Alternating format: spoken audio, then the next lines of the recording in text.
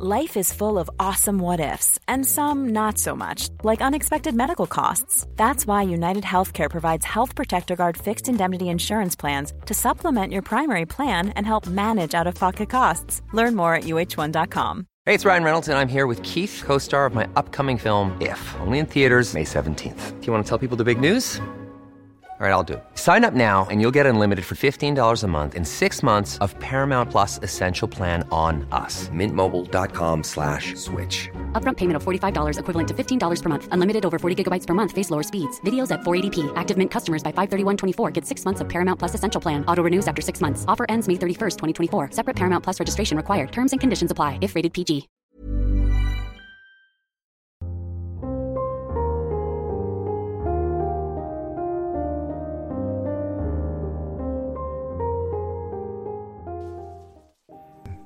So I was patrolling in my police car along and found a girl just standing in the middle of the road. My initial thoughts was to tell her to pay attention, but it was clear that while the lights were on, nobody was home. During my whole time with her, she never uttered a word. I was left in a weird situation. She had done nothing, clearly needed help, but medically nothing seemed wrong. As I am pondering what on earth I should do, the girl. Hey, I'm Ryan Reynolds. Recently, I asked Mint Mobile's legal team if big wireless companies are allowed to raise prices due to inflation. They said yes. And then when I asked if raising prices technically violates those onerous 2-year contracts, they said, "What the f*** are you talking about, you insane Hollywood ass?" So to recap, we're cutting the price of Mint Unlimited from $30 a month to just $15 a month. Give it a try at mintmobile.com/switch. $45 upfront for 3 months plus taxes and fees. Promo rate for new customers for limited time. Unlimited more than 40 gigabytes per month. Slows full terms at mintmobile.com. I'm Sandra, and I'm just the professional your small business was looking for. But you didn't hire me because you didn't use LinkedIn Jobs. LinkedIn has professionals you can't find anywhere else, including those who aren't actively looking for a new job, but might be open to the perfect role, like me. In a given month, over 70% of LinkedIn users don't visit other leading job sites. So if you're not looking on LinkedIn, you'll miss out on great candidates like Sandra. Start hiring professionals like a professional. Post your free job on linkedin.com/people today.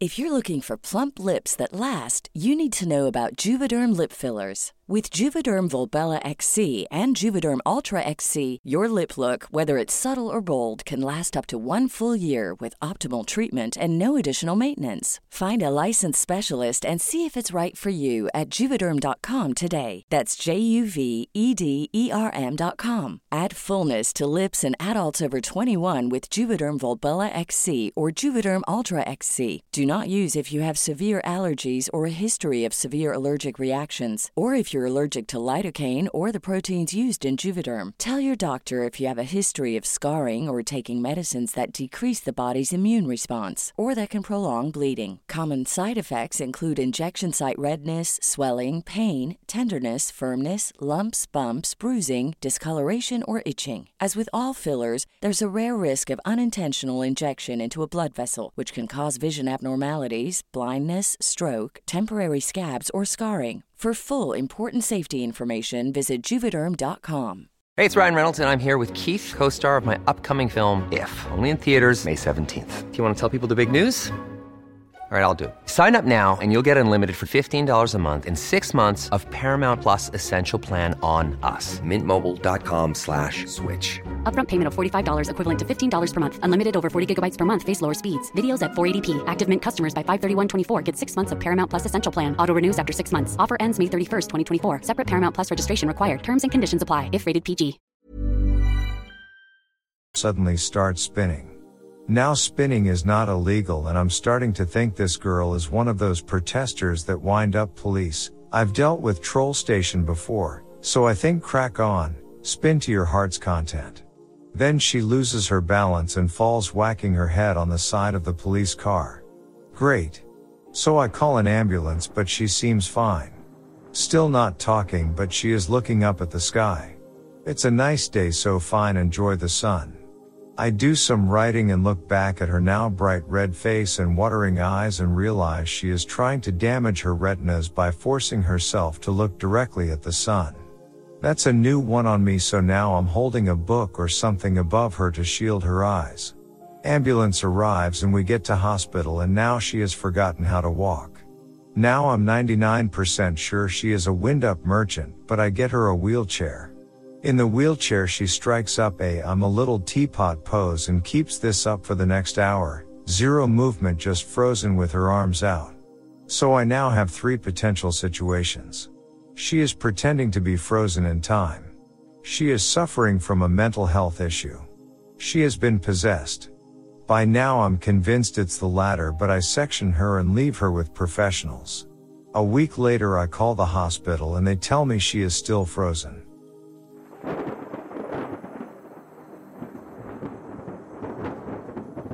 My dad was in the police force for 20 years, and when we just a rookie, he had to conduct nighttime roadblocks meant to catch drunk drivers. They had done it many times before and this night started routine enough for them.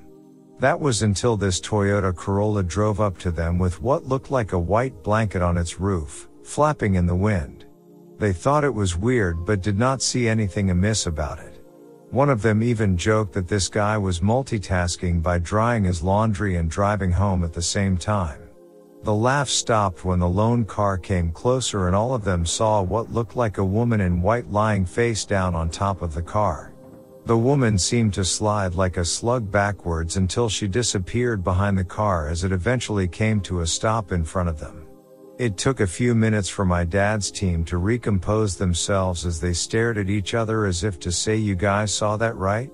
The most senior of them finally stepped up and shot the usual questions to the driver. There was a noticeable quiver in his voice as he made conversation and asked him to step out of the vehicle. My dad's team inspected the whole vehicle, including the boot, and found nothing strange in it. The driver was a good-looking staff sergeant in the Army who was heading home from a company event earlier that night and admitted to have had a few cans of beer. He said he laid down in his bunk to sleep it off, hence why he was driving home at that time. It was 4 a.m. He passed their sobriety test and they started to ask him if he saw anything weird during his drive. Initially he said no, but after more questioning, he mentioned that he had to swerve to avoid what looked like a bird that was flying upside down. It was spooky but didn't think that was a detail worth sharing with police officers. The senior then told the guy to chill out at a 24-hour coffee shop before heading home. The locals believe that if a malevolent spirit follows you, making a pit stop confuses them so they can't set up shop in your house. After some confusion of his own, the driver finally caught on and nodded in agreement. After the guy leaves, they call into the station and cut the night short. Never knew what happened to the driver, hope he's alright.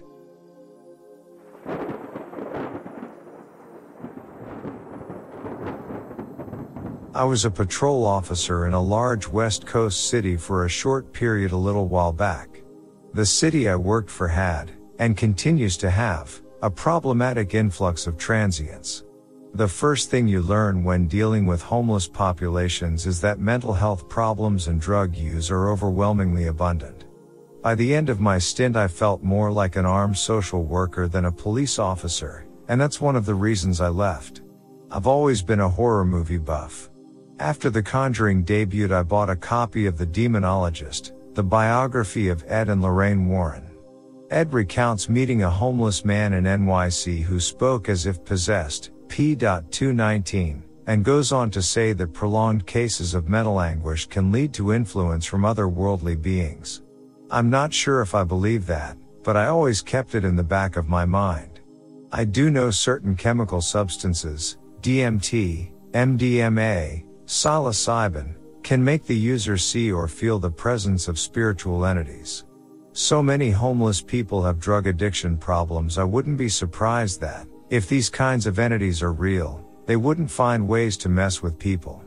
One night, on patrol in a 2-man car, I was flagged down by a disheveled man standing next to a Winnebago. He told me a woman he didn't know was inside with his son and wouldn't leave. After alerting dispatch, my field training officer, and I knocked on the door and asked if we could come in. The son said yes, and I stepped inside. The woman looked slightly less disheveled than the son, but I could tell she was either on something or mentally ill. The son was lying very still on a cot, looking absolutely terrified. The woman was quietly mumbling something and fidgeting with empty hands. After trying, and failing, to converse with her, she quickly ran out of the Winnebago. Neither the complainant nor the son wanted to file a report, and simply asked us to keep an eye on the area. I agreed, walked back to my car, and slowly drove away. About a block down the road I saw the woman walking slowly and decided to pull up and try to talk to her again. I'm in the driver's seat and my field training officer is riding shotgun. We pull up, he rolls down his window, and asks for her name. She says it's Rachel, and begins to mumble louder and faster. The fidgeting intensifies, and the only intelligible thing she says is that she's always searching. My field training officer calmly and patiently asks her the basic questions: where do you live, do you know how to get home, are you hurt or in danger, etc., but isn't getting anywhere. At this point I start to feel a little creeped out, but haven't said anything. Something in her eyes told me this is all wrong. Rachel continues to mumble and fidget, but is looking down at her hands. I decide to run a little experiment, because I might not get the chance to do so again, and began mouthing the Lord's Prayer. I'm not actually saying anything, just thinking it and moving my lips. The whole time I continue staring at Rachel to make sure she wasn't looking at me, which she wasn't, and to make any reaction even more unlikely I said the prayer in Old English, like Beowulf Old English. That way, even if she glances up at me, it's highly unlikely she'll understand what I'm doing. I finish the part which says deliver us from evil and Rachel stops mumbling. She jerks her head up, her eyes go wide, and she glares at me for the longest second I've ever felt before sprinting down the street and into an alley. Now I don't know if that's necessarily anything supernatural, but it sure as hell creeped me out for the next few days.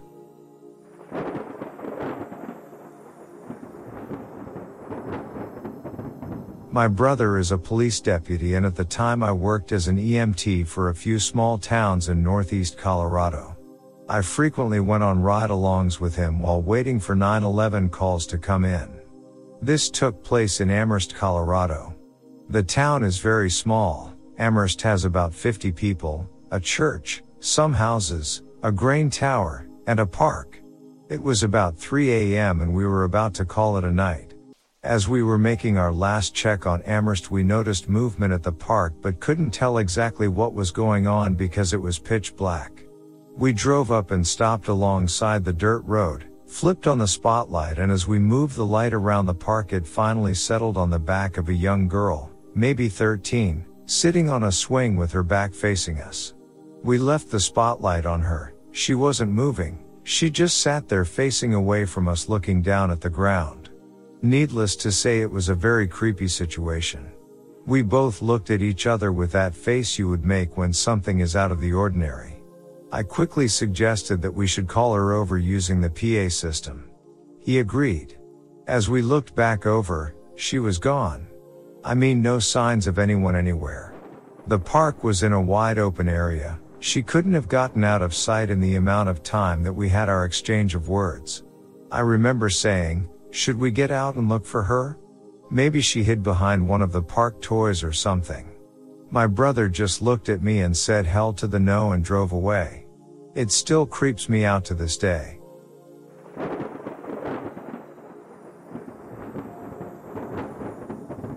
My dad used to work as a correctional officer at Goulburn Jail in Australia, which is probably one of the oldest and hardest prisons there. A story he tells of his time there is one I always remember. He said that the whole place was creepy anyway, not helped by some of the inmates at the time, including the notorious Ivan Milat, on which Wolf Creek is based. Anyway, first thing he noticed was that dogs would outright refuse to enter the prison. He said they couldn't get them past the gate no matter how hard they tried. But the creepiest occurrence was one night when they heard the sound of running booted footsteps. Everyone was in their cell so they couldn't figure out what was causing it. Next thing, all the doors of the open and unoccupied cells on the top floor were banged shut, one after the other with loud clangs. Then they see the source of the running noise. Now Dad swears this is what he and his colleague, so he has another witness, saw. Apparently they looked up and saw what looked like disembodied hobnail boots run down the aisle right over their heads, banging as they went. Dad decided to stop working in the prison not long after this. Super creepy.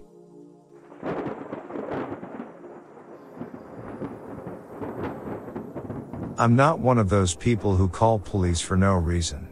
This story, that I'm about to tell you, makes me wonder if I had an encounter with a serial killer. This has been going on in my neighborhood for about 2 weeks now. So it has me sufficiently creeped. So I live alone. I'm 28 and female. This is also why I'm more alarmed than the average person might be. A couple of weeks ago I had opened my mailbox to find a small wooden crucifix on a string. I didn't know who it was from.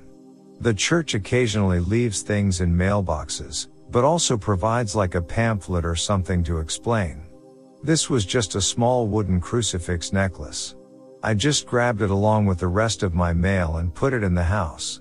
While having wine one night, my neighbor, also my best friend, mentioned that she had found a crucifix in her mailbox. Neither of us thought much of it again. Didn't seem like the biggest deal in the world. A few days had passed and I started getting mysterious phone calls. Mysterious in the sense that the same number would call, would stay on the line, but wouldn't say anything. In the background I could hear what sounded like a TV or a radio, so I know the line was okay, they just didn't say anything. My friend mentioned that she had received a few anonymous phone calls as well with the same phenomenon.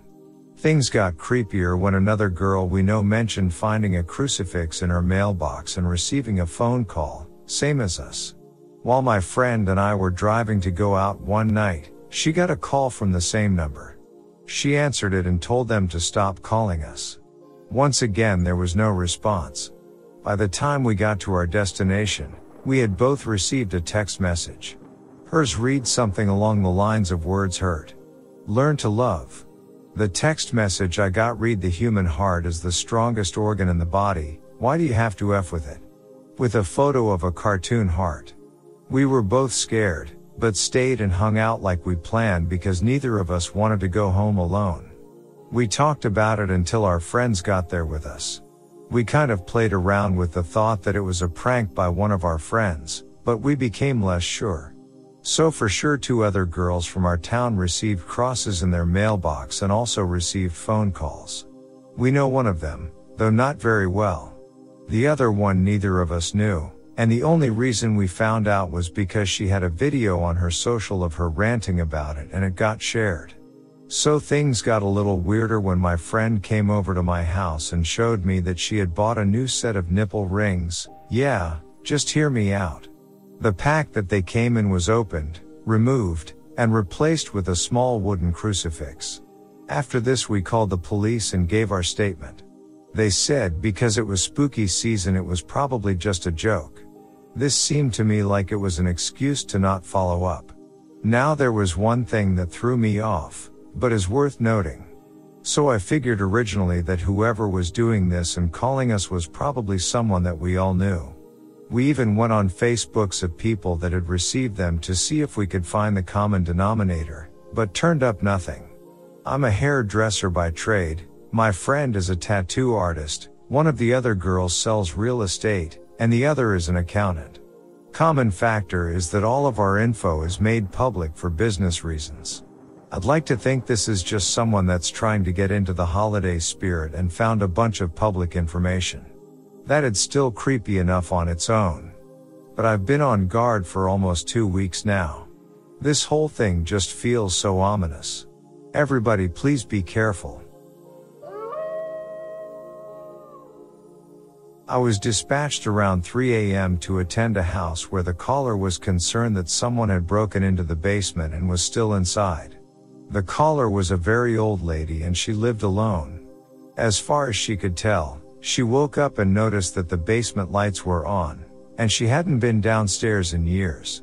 My partner and I get to the call and the lady is standing at the front door with her walker anxiously waiting for us to come inside. My partner and I go into the basement and you can tell that no one had been down there for a while because as I walked I kept hitting cobwebs that were dangling from the ceiling. Anyway, everything appeared to be in order, and eventually I found the light switch further into the basement and turn it off.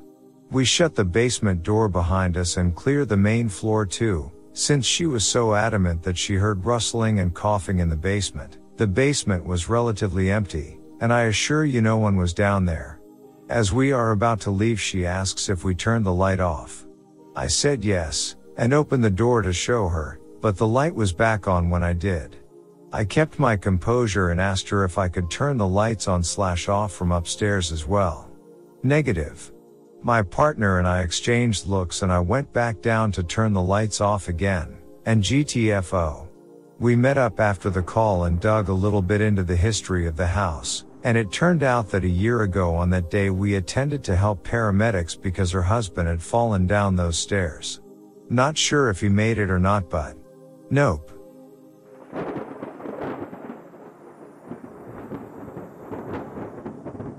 This actually happened to me the other night. I was doing nighttime K9, police dog training at a local abandoned sanitarium/hospital that is owned by the state. This building is comprised of the old section which was largely converted to offices and a newer section which looks like a standard hospital. We had several guys and their K9 partners training that night. All of the dogs stay out in their respective patrol vehicles while they are not being used or training. For this night everyone is conducting training in the basement of the newer section of the hospital. They are running scenarios where the dog searches the building and finds a bad guy in a bite suit and bites the bad guy. My dog isn't in that stage of his training yet, so I go off to another floor of the hospital with my head trainer to do other training. Myself, my pup and the head trainer go to the third floor of the building and begin training. The hospital has a central area which looked to be a nurse's station. Several long hallways lead away from the nursing station. I'm standing in a hallway with my dog facing the nurse's station. The hallway continues for about another 40 yards behind me and has multiple rooms. I put my dog in a sit-stay and begin listening to the instructions from my trainer. Both myself and my dog are focused on what my trainer is saying. While the instruction is going on, my dog looks back at the hallway behind me. Just as he does this, I hear a deep mumbled male voice behind me. I interrupt the trainer and turn my head to listen. As I turn my head, the voice fades out. Once the voice fades out, my dog looks forward again. I'm a little freaked out at this point. The hospital is locked down tight. We also walked through to make sure no one was squatting. Even if we missed a squatter, you would think that myself announcing multiple times "Police K9 come out now" or "Announce yourself. If not, I'm sending the dog and you'll be bit" would drive someone out. I believe in ghosts, but I do not think I was hearing the conversation of the other guys training. We were 4 floors away in a large hospital. After this happened, I went looking for the noise and never found anything. This story isn't as shocking as some others in this thread, but it still freaked me out.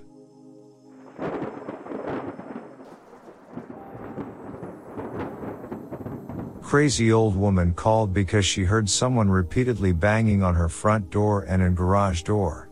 It's after midnight and I get there, and the house is in the middle of the woods with nothing around for miles. I talk to the lady and she insists I check her large shed out back.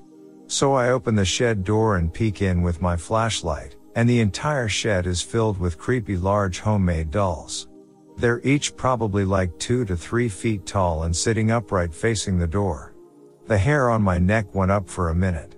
I didn't truly believe that something supernatural was going on, but dolls are just really creepy.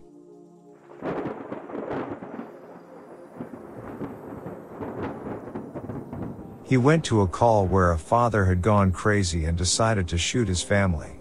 He killed his wife and was looking around trying to find his 5-year-old son to shoot him. The boy had run outside and was trying to hide on the side of the house behind the trash cans. The father eventually found him and point blank emptied nearly a full magazine at the boy. When my dad arrived, they found the boy in shock, hiding right where his dad found him, not a wound on his body. There were bullet holes in the side of the house all around the boy. When they finally got to question him about it, they asked him what happened when his dad found him on the side of the yard. The boy replied, "The angel was in front of me with a shield, and he saved me. He pushed the gun away from me."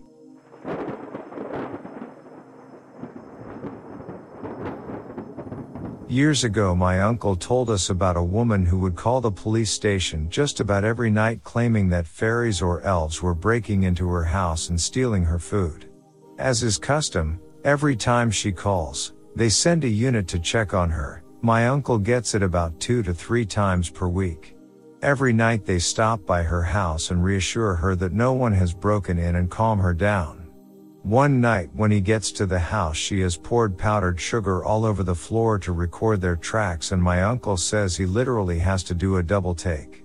All over the floor of her kitchen are these little tracks, tiny like nothing he's seen before. His partner starts taking photos and trying to figure it out.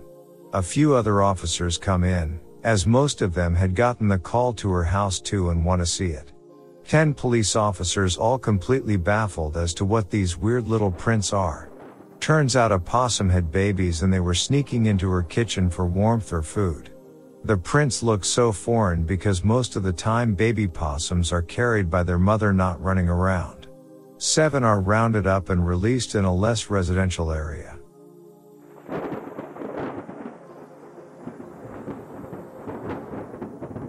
Police officer working the desk 15 to 23, fire alarm signal goes off. Many years ago the police department offered alarm monitoring service, still had 10 to 12 places that were hardwired, and it would require pulling apart a lot of equipment to disconnect the system, so we just kept it going. First shift dispatch is already punched in, so she took it. I'm headed out the door to the fire department when 911 rings from the same address. I answer it. No one in the other end, assumed they barely got to call before passing out. I bolt out the back door, hop in a squad car, radio in the 911 call on channel 3 that both police/fire can hear, and that I'm going directly to the house. Arrive just as another unit shows up. No signs of smoke. No sign of anything. Older woman comes walking up the street pushing a wheelchair with an elderly lady, her mother. They live there and just went out for an early evening stroll before dinner. Tell them what we have going on. Nobody else lives there, and as far as the elderly lady can remember, the alarm was disconnected from the house years ago during some renovations.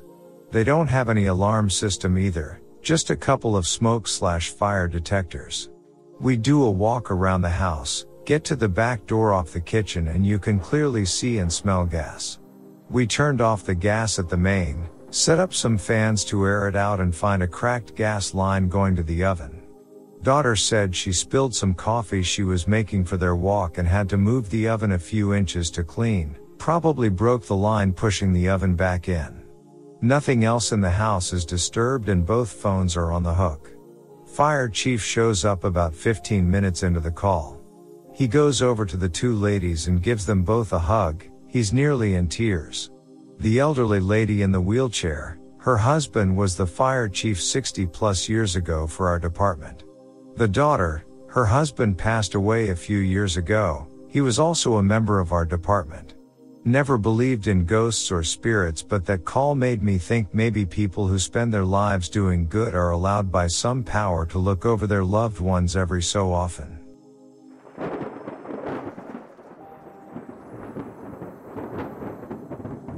Before my dad became a state police officer, he did some security work at a big factory. He's not normally a superstitious person, so when he told me this story with such a weird seriousness to it, it kind of scared the shit out of me.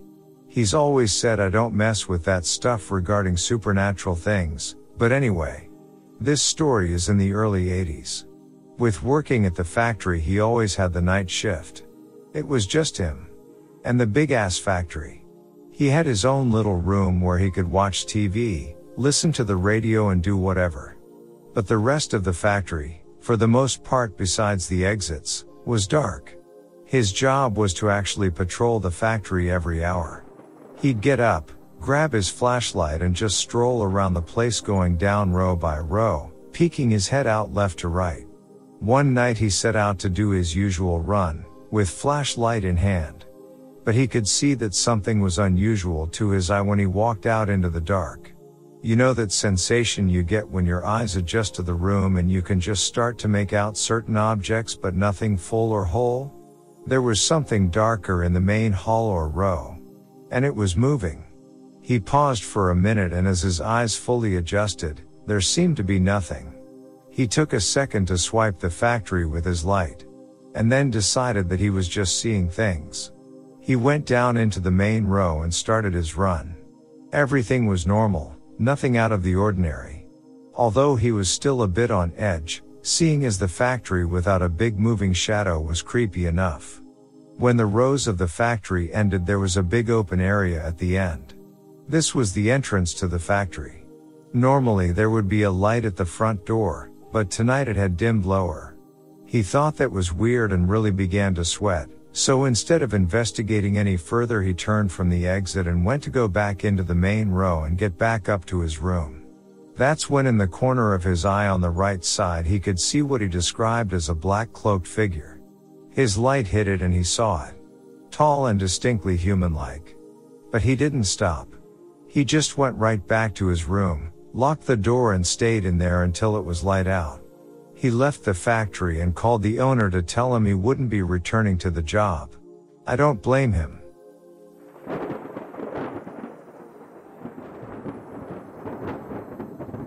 Cop here. Partner and I were dispatched to a welfare check. Elderly guy, nobody had seen him in a few days, mail overflowing in mailbox, missed a doctor's appointment, car hasn't moved, etc. We both know we are about to find a body. We arrive on scene and can't get anyone to the door, look through the window and sure enough, we can see his foot on the floor in the living room. My partner is a corporal and pulls rank and makes me go first. Door is unlocked and as soon as we open it we smell a mostly fresh dead body. Almost relieved, we both enter and he tells me to check vitals on dead dude. He is obviously dead, with lividity, dried feces on him and dried saliva around his mouth. So I go to stand over him and see if I can get a pulse, at which point he takes a deep breath, rolls over, and asks why we are in his house. At this point we both start screaming oh shits and what the F as we both run out of the house.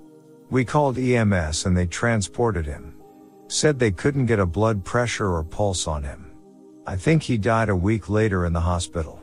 I still get jokes about raising the dead. So this happened maybe about 5 years ago. My friend is in his mid-30s. He and his wife had a 7-month-old baby and a 5-year-old son. Wife was a stay-at-home mom and dad owned his own business and had a very flexible schedule. He would take his son to school in the morning, pick him up, etc. So it's about 11 a.m. They call the cops because they keep hearing a strange sound in the home, sound like feet or something, and though he was sure it was nothing, he wanted to make sure. So he says the cop arrives and the first thing the cop says is, "Why isn't your son in school?" My friend is puzzled and says, "Huh?"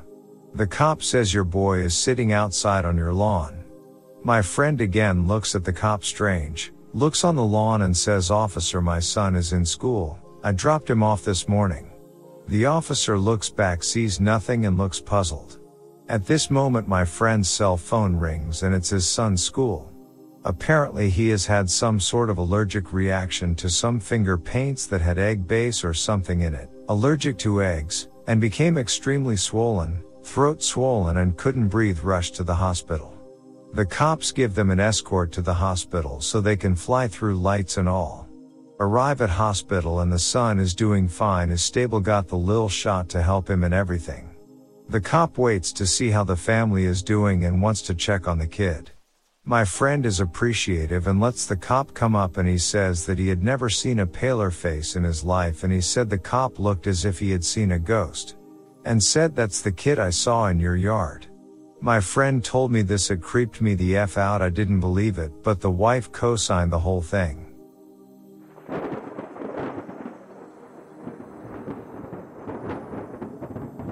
I'm a detective and spent some time as an expert on sex crimes and crimes against children. It was the best/worst assignment I've had. One case I had came in at midnight. A young woman with a toddler comes into one of the precincts to report her ex-boyfriend raped her during a custody argument.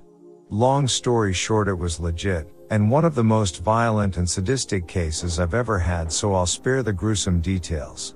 I still have no idea how this woman made her own way to a precinct with a toddler. Part of the investigation requires me to talk to the toddler. Victim said the toddler was present for everything. I'm a child forensic interviewer as well.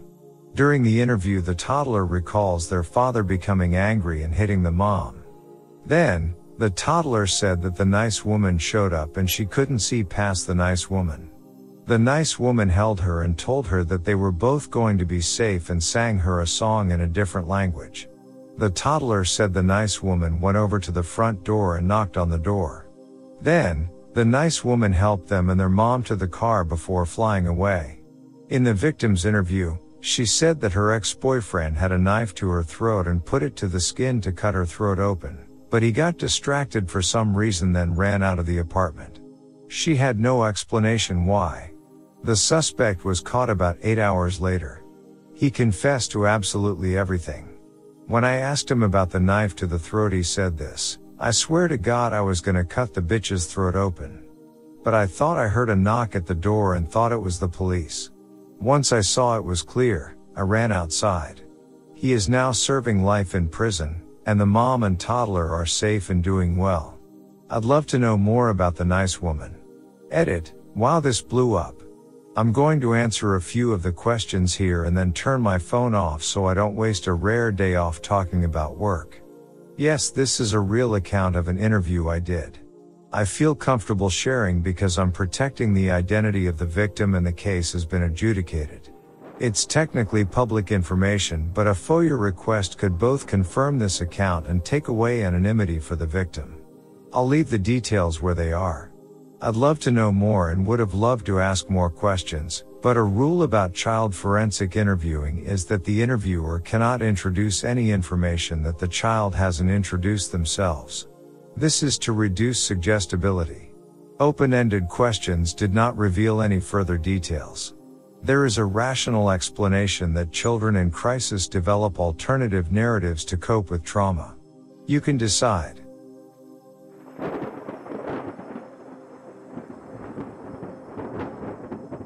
Family member of a cop here.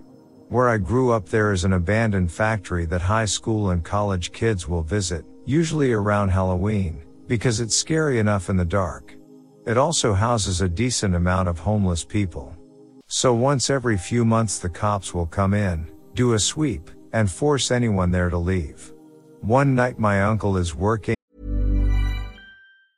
Planning for your next trip?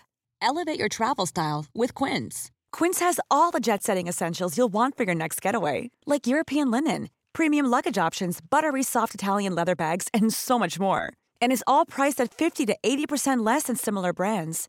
Plus, Quince only works with factories that use safe and ethical manufacturing practices. Pack your bags with high-quality essentials you'll be wearing for vacations to come with Quince. Go to quince.com/pack for free shipping and 365-day returns.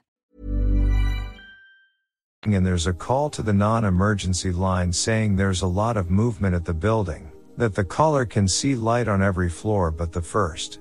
My uncle and a few other officers respond. No more than 10 minutes have gone by when my uncle gets there. There's no one around, but there's plenty of light pouring out of the openings where the windows once were.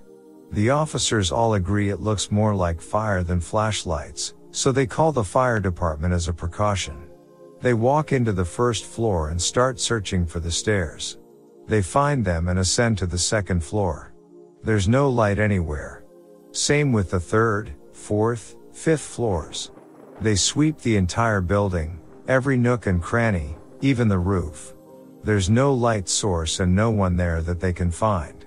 Fire had arrived shortly after they went in and they couldn't see anything from the outside other than the subtle glow of flashlights, which was faint. Nothing like what my uncle and the others had seen.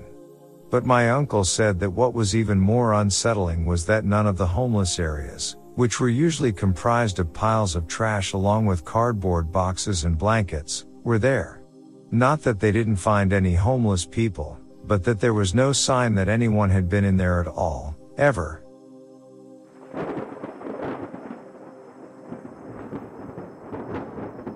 Former inmate in a small county jail in Oregon. At about 2 a.m. one night, The radio in the pod started squealing really loud, all static screeching.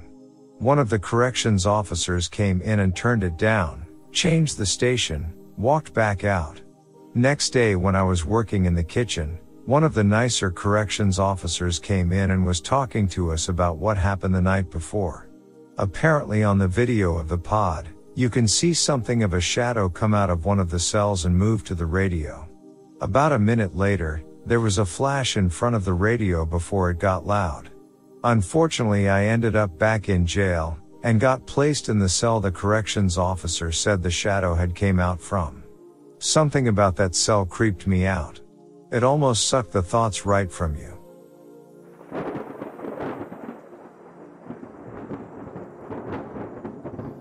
My dad used to work as a CO, corrections officer, at a rural prison.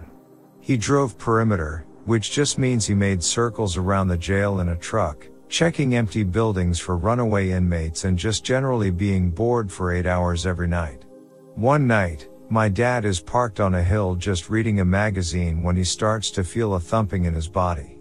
He described it as the feeling you get when speakers are playing a song with really heavy bass and you can feel the bass in your whole body. Anyway, he puts the magazine down and checks his rear view, and he sees someone outside the truck. He grabs his pistol and jumps out of the truck, weapon drawn. When he gets outside, he sees a procession of Native Americans walking through the truck, and directly through his seat, only to disappear at the exact spot he was sitting. He said it was clear they were ghosts because many of them appeared injured. This went on for a few seconds, and then whole procession disappeared. He called the other perimeter guy on his walkie to try to explain, and the other guy almost immediately stopped communicating. Turns out the other guy had seen this happen before, but didn't believe in ghosts, so he wouldn't talk about it.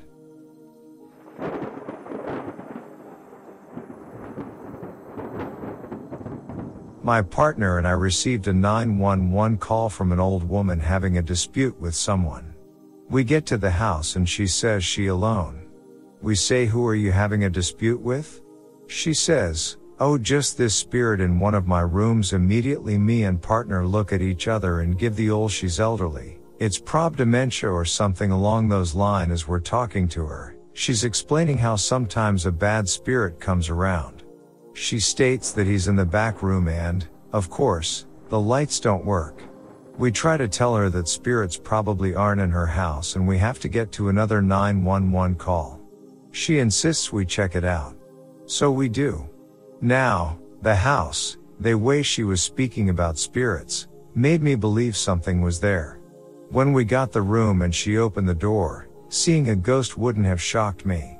She did say that it's usually in the corner up on the ceiling. Well, that corner was dark and had the freakiest shadow that legitimately was terrifying. My partner and I shine our flashlights on the whole room and thankfully, nothing was there. We told the lady, "Nope, you're good, nothing going on here."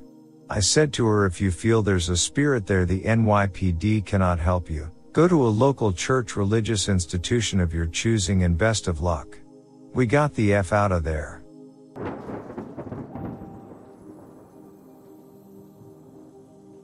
Late summer night, responding to a call in a rural area.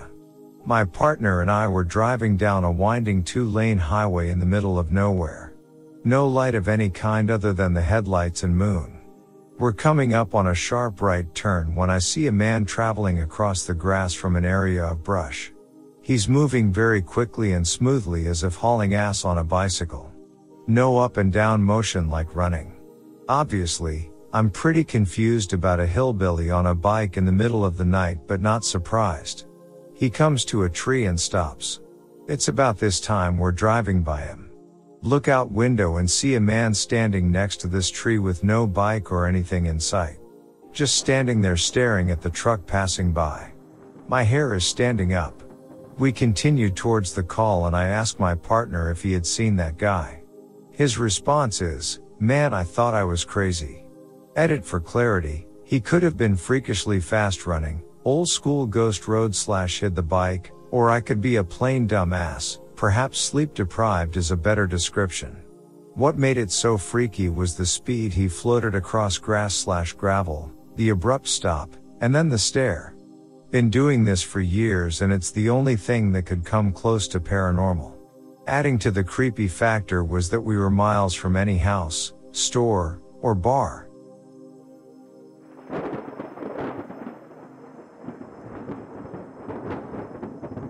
Law enforcement officer here. Okay, so I was supervising on evening shift in a small town in rural Australia. We have a large river that snakes its way past the town and runs close to some of the residential areas. It's a kilometer wide in some parts, has steep banks and thick bush in the bed when it's dry. One of my crews were tied up with something and the other was attending two brothers threatening quote self-harm after having a fight at a residence near the bank of the river. I heard the job and attended to give my crew a hand. Upon arrival we found one brother who was self-harming and on drugs. We restrained him to prevent him from harming himself.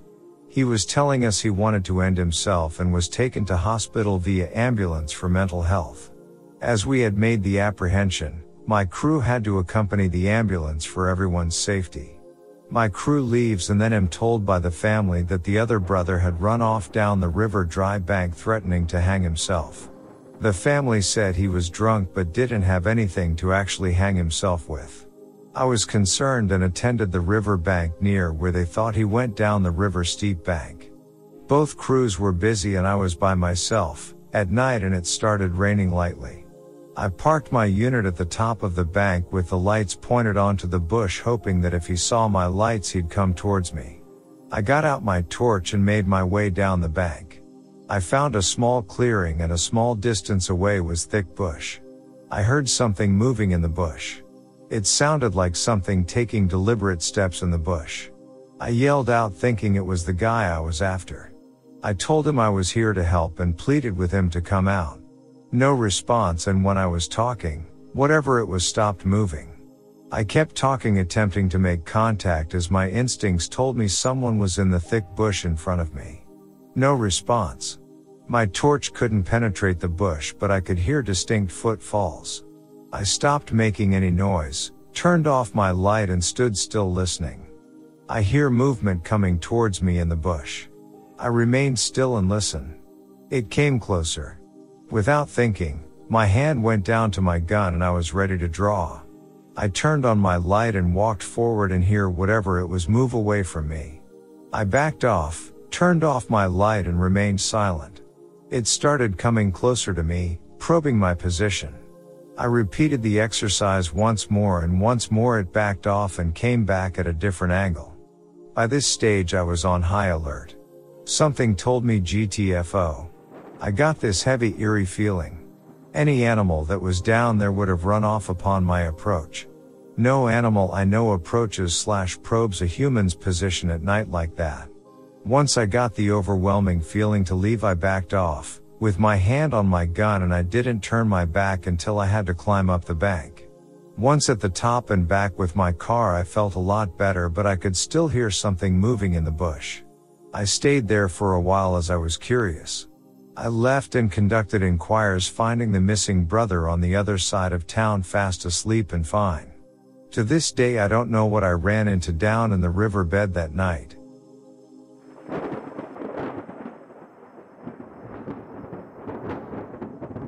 I was called to a house with police at around 3 a.m. Relatively small shared house with a lot of rooms and people who don't know each other living there. Caller reports that there is blood everywhere, all on the walls, staircase, in the kitchen, on the doorstep. He thinks one of the upstairs residents is into dodgy stuff which I assume was meant to be drugs or crime of some kind or whatever. Well, we open the door and sure enough there is blood everywhere. It's all on the floor and all the way up the stairs. It goes into the kitchen too but stops at the back door. There's a pool on the front doorstep but not a big one. A couple of cops go upstairs ahead of me. I'm there thinking, well shit, if someone's lost this much blood there isn't a great deal we can do for them anyway, and if whoever did it is still in the house we're about to have a major scrap on our hands. In the UK, police are unarmed. We go to the door the dodgy guy is in, and knock, he kinda answers like yeah? The cops say they're police and they need to have a word with him. He comes to the door in pajama trousers and says he was asleep. He's not injured and has no blood on him. There's none in his room. He lets the cops have a search and his room is all fine. Seemed like a regular guy to me. We speak to all of the other neighbors in the house and the cops search their rooms and nothing. No one heard anything, that they told us anyway, and no one had anything suspicious in their room. There was no blood in anyone's bedrooms, it was only on the stairs, hallways, kitchen, and front doorstep. The 2 cops call for a dog unit to attend and search the area. The dog arrives but tracks the blood no further than the front doorstep. Whatever had caused the blood to be there seemed to still be in the house, and we had no idea whose blood it was. Thought it could potentially have been an animal's blood somehow, but unless it was a large animal there was way too much for that, and I hope we'd have found a bleeding large animal in our search. I had control pestering me to redeploy to another job, so I thanked the cops for helping me clear the house and said I had to go. They said they were gonna go do a wider search and then resume, as well as there was nothing they could find. I never heard any more about it, and as far as I know there was no murders or anything like that reported after that incident, so it's still an absolute mystery. I'm not sure if I'd describe it as paranormal, but it was certainly strange and spooky. I didn't feel creeped out at the time, but had I been one of the people living in that house I definitely would have done. Other incidents I've been to that I guess could be paranormal are usually just sad mental health incidents. Occasionally we end up at addresses with very elderly people who see their dead wives in their house and talk to them. I once went to a job where an old guy was there with his son. While I was doing some tests on the old guy, he was talking to an empty chair next to him, saying stuff like, "Oh, it's okay. He's just checking my blood pressure, then they'll be out of here and we can go back to sleep." I didn't question it and got on with my work. When I spoke to the son afterwards, he said his mom died a few years before and his dad has never really come to terms with it. The dad always claims he can see his wife there with him when she isn't, and talks to her like she is.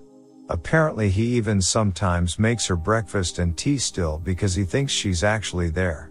Stuff like that is just sad rather than creepy though. Edit, because I've got a lot of comments about the investigation in the first story. I have no idea what investigation the cops did.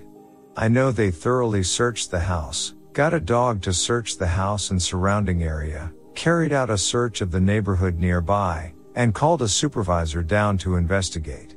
After that I have literally no idea, as I was redeployed and had to go. There was still cops there when I left.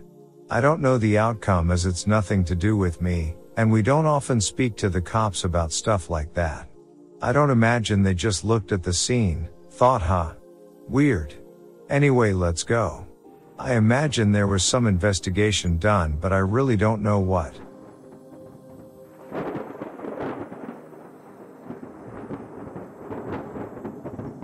This is not my story, it happened on a different shift, but Captain working overtime with us one day told it to us, and it creeped me out. The captain was on the first due engine company that was dispatched to a residential fire alarm in the middle of the night. Our dispatch protocols require us to send the first due unit emergency to a fire alarm, while the second due engine and ladder company respond routine. We go to tons of fire alarms and 99% of the time they are caused by a faulty system or burnt food, so we usually don't get too worked up over them. Anyways, as they approach the neighborhood they see the orange glow in the distance, and when they get on scene they find a 4,000 square foot house with heavy fire showing on the rear and that had already broken through the roof. The call was then upgraded to a working structure fire and more units were dispatched to assist. The captain of the first due stayed on the outside the whole time. He was incident commander until the 1st Battalion chief arrived on scene and took over, and then he assumed the safety role. So, he's on the outside, in radio contact with crews that are inside fighting the fire. After the bulk of the fire had been extinguished and as operations were winding down, the captain sees smoke inside a second-story window and asks crews inside to go inside the room on the BC corner to make sure the fire hadn't spread to the other side of the house. The crews search for a few minutes and radio back, "There's no room there, sir." The captain is a bit confused, as he is staring at what is clearly a window that is attached to a room of some sort. He relays detailed instructions of where the room should be to the crews inside, and they again advise that they can't find anything. Incredulous, the captain asks the incident commander for permission to go inside of the structure so he can show the interior crews exactly where the room in question is. His request is granted, and he goes inside, walks up the staircase, and walks towards the corner in question. There's no room there. Just a hallway with a corner. No doorway, no window, no room. Knowing that there has to be something behind the wall, they breach the drywall and crawl through to find a child's bedroom. The bedroom had a dresser, a desk, and a perfectly made bed that looked as if it hadn't been disturbed in years.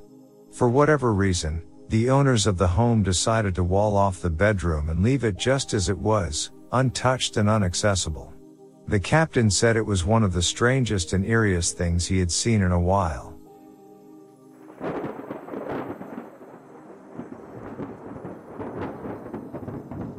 Not a cop but leasing agent. We dealt a surprisingly high amount of deaths. Brant was my worst self-harm case and most creepy. I'll never forget him, and he made sure of that. Brant was a weird resident but nice. Always chatted with me, but you could tell was hurting from his PTSD. Around Christmas his packages sat too long in the office for pickup, but I figured he was on vacation. Shortly after New Year's his parents called and asked to talk to me directly.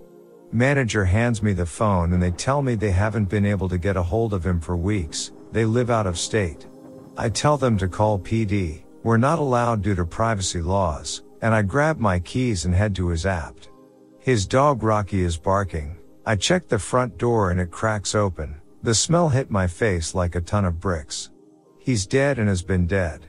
Police arrive. Brant shot himself and sat for 10 days. I had to ID him before they called his family. Rocky started to eat him due to going so long without food. The residents above/on the side/behind him noped out and we let them go. At this point I think I'm losing my shit because I keep seeing Brant out of the corner of my eye at work. Only at work. Sometimes I would see him walk by the office windows and I would yell for my manager, who believed me thankfully, but could never see him. About a month after we get his place cleaned up and turned over the apartments around his, a pair of little Korean sisters move in next door. The app shares a wall with his bedroom.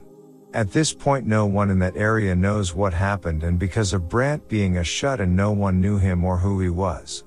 Cookie, one of the sisters, comes in and asks me one day if someone died in their apt. I tell her no.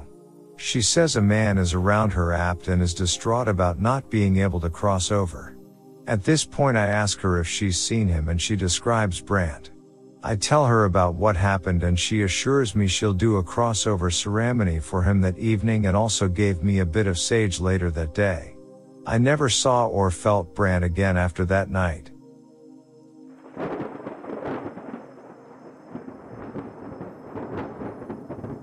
I'm a second-generation firefighter.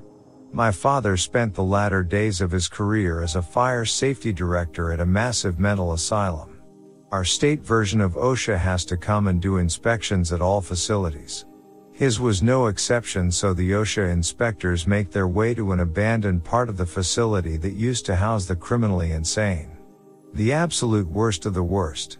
Serial killers, rapists, cannibals, etc. My father left them with keys and a flashlight because the electricity didn't work. The inspectors were radioing back to my father that they kept hearing talking and footsteps, which was impossible. Not even squatters could move around because each section is isolated with locked doors to prevent escape. Eventually, the inspectors give up and actually flee without finishing. My dad decides to stick around and check the alarm boxes. They didn't. As he is checking one of the alarms, he feels as if someone is watching him from down the hall. As he looks, a shadow forms with a head, shoulders, torso but no legs and just two holes where there should be eyes. My dad noped the hell on out of there. Since the hospital has shut down, it has been on Ghost Adventures, Ghost Hunters and a myriad of other shows and movies. My dad has been in some of them. Jason from Ghost Hunters called it the scariest place he's ever investigated. When I was 19 to 21, I was employed as a security enforcement officer through a local private investigator firm. I know I wasn't technically the Lee you're asking for, but I've always wanted some place to share this story.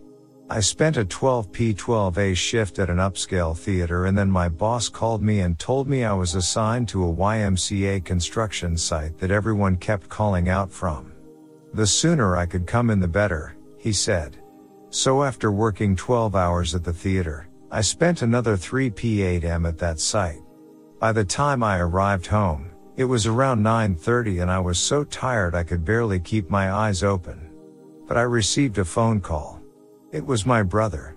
His birthday was that day, and I had completely forgotten about it. My whole family and I went shopping around and then ate at a restaurant about 45 minutes from my house. At around 1 p, I told them I had to leave because I just couldn't keep my eyes open. As I was driving home, no amount of music or driving with the windows down would keep my eyes open. I started drifting into the opposite lane of traffic. I decided it was best if I pull over. I looked around, and there was an ice cream shop. So I stopped in. It was a weird place for it to be, because the highway I was driving on was a smaller country highway and it was on the outskirts of town. So an odd place to put a shop that would seem to rely on foot traffic. There was a woman out front asking if I had stopped for ice cream. I didn't want to be a dick and just tell her I wanted a nap, so I said yes. I went inside and it was rather junky. It looked like they bought furniture from old barbecue restaurants and threw it at random into the building. The same woman was now behind the counter. I said I wanted 2 scoops of chocolate on a cone and pulled out my bank's debit card. "We don't take cards here," she said. She handed me the ice cream cone. I dug around in my pockets and went back to my truck for change. I never keep anything but a debit card on me, but I found about 50 cents and I gave it to her. She said the price was $1.80, but that'll do.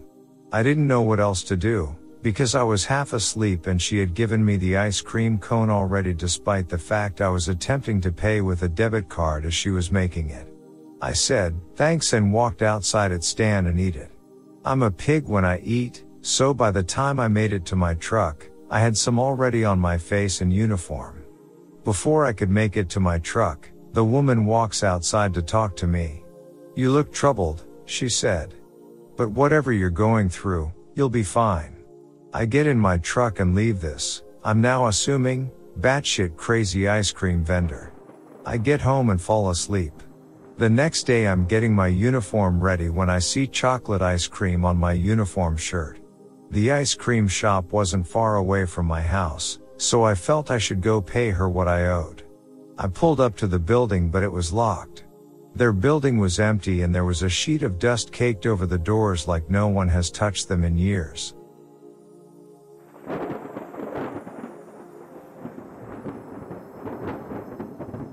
ICU nurse here. We had a patient that was dying. No family.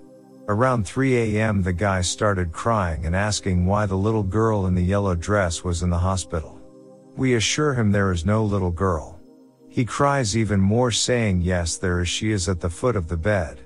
Kid you not, the man passed in the next few minutes. Myself and my pod partner blamed the hallucination on the meds we were giving him to keep him comfortable. Next night. New patient in the room. She's completely alert and oriented. About 3 a.m. she hits her call light. She wants to know why the little girl in the yellow dress was outside her room. We told her it was just her imagination from being in a strange place. Not 5 minutes later the guy in the next room goes into full cardiac arrest and unfortunately we can't receive him. Of course we absolutely freak. 2 different nights. 2 different patients see the same thing. All followed by death.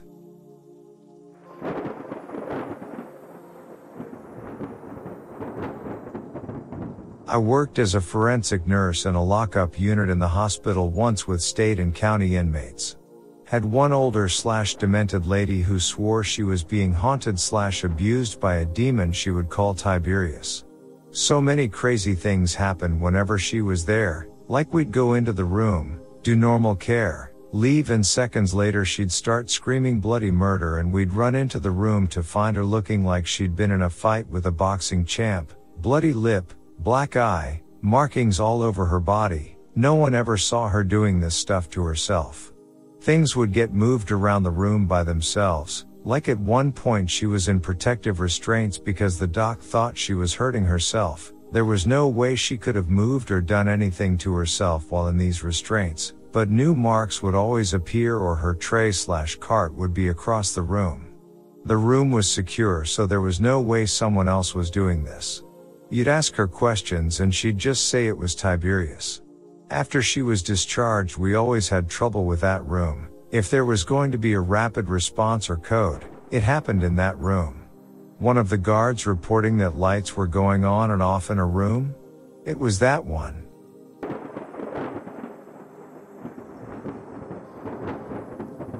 I've spent a chunk of my career working in historic house museums, and people constantly ask if they're haunted.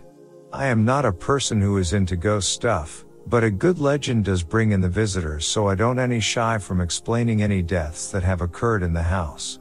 Recently I worked at a historic house in a small town where a child was fatally injured falling down the back stairs. She died in the local hospital a few days after the fall, and the story was well known locally. People often reported strange feelings. A team of ghost hunters visited a few years back who claimed they detected a voice, and that something fell over during taping. Of course, nothing ever just falls over, and the light over the stairs had been known to flicker before some rewiring was done during a restoration. We also had a summer student who was deeply into this stuff, to the point where she claimed a friendship with the ghost. I scoffed regularly at all this stuff. None of the staff I supervised ever reported anything strange, and I was frequently alone in the house without issues. However, on my third to last day working there, I was in the house with another member of staff, taking them through the daily inspection routine. We were on the second floor when a loud banging came from the back of the house. When we looked out into the hallway, a light was on over the back stairs where the fatal accident occurred.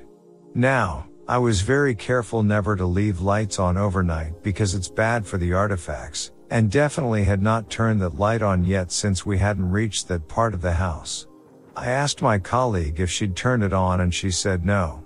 The banging occurred again and we basically just bailed completely. In retrospect, I must have left the light on the day before, and the noises probably came from outside, but the confluence of events in the dark old house on a gloomy, cloudy day just made my skin crawl.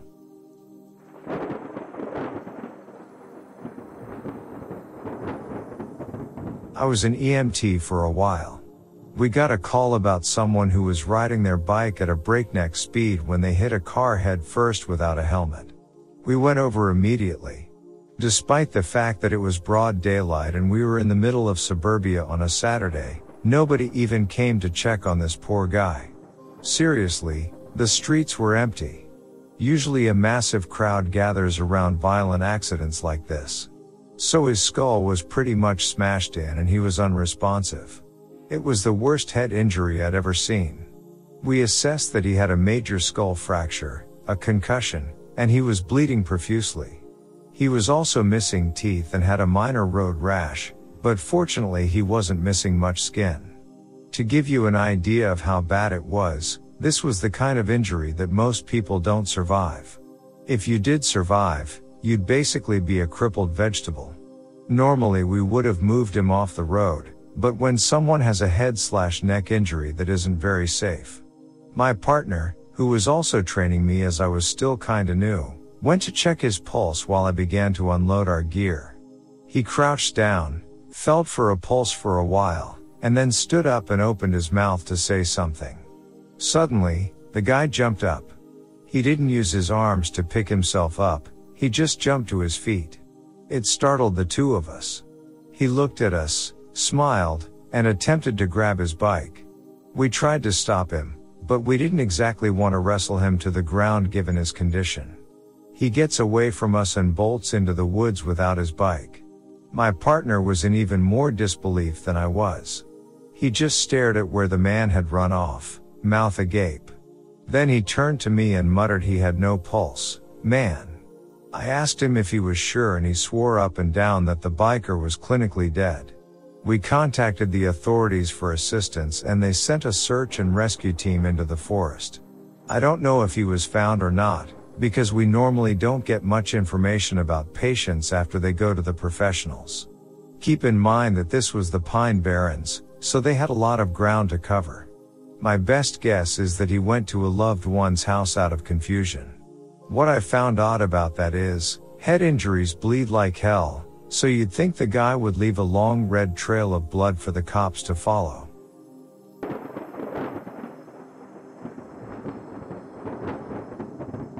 Not a cop, but I used to work private security. For a bit I worked at a shopping mall. My partner and I already had a feeling this place was haunted, one reason being the homicide that happened right before I was hired. The very west of the mall made the hair on my neck stand up the most and I don't know why. It's also good to note that there is an animal shelter at this end of the mall. You can see the cats and dogs through the windows at night. They would bark and whine a lot. One night I was walking to that end of the mall and I started feeling like someone was following me or walking behind me. When I got to the shelter none of the animals were making noise, but I swear to God all of the ones that were awake were staring at or behind me. I got really bad goosebumps and a horrible feeling in my gut. I put my head down and walked as fast as possible out of the closest door. Once I was outside all of the negative feelings went away.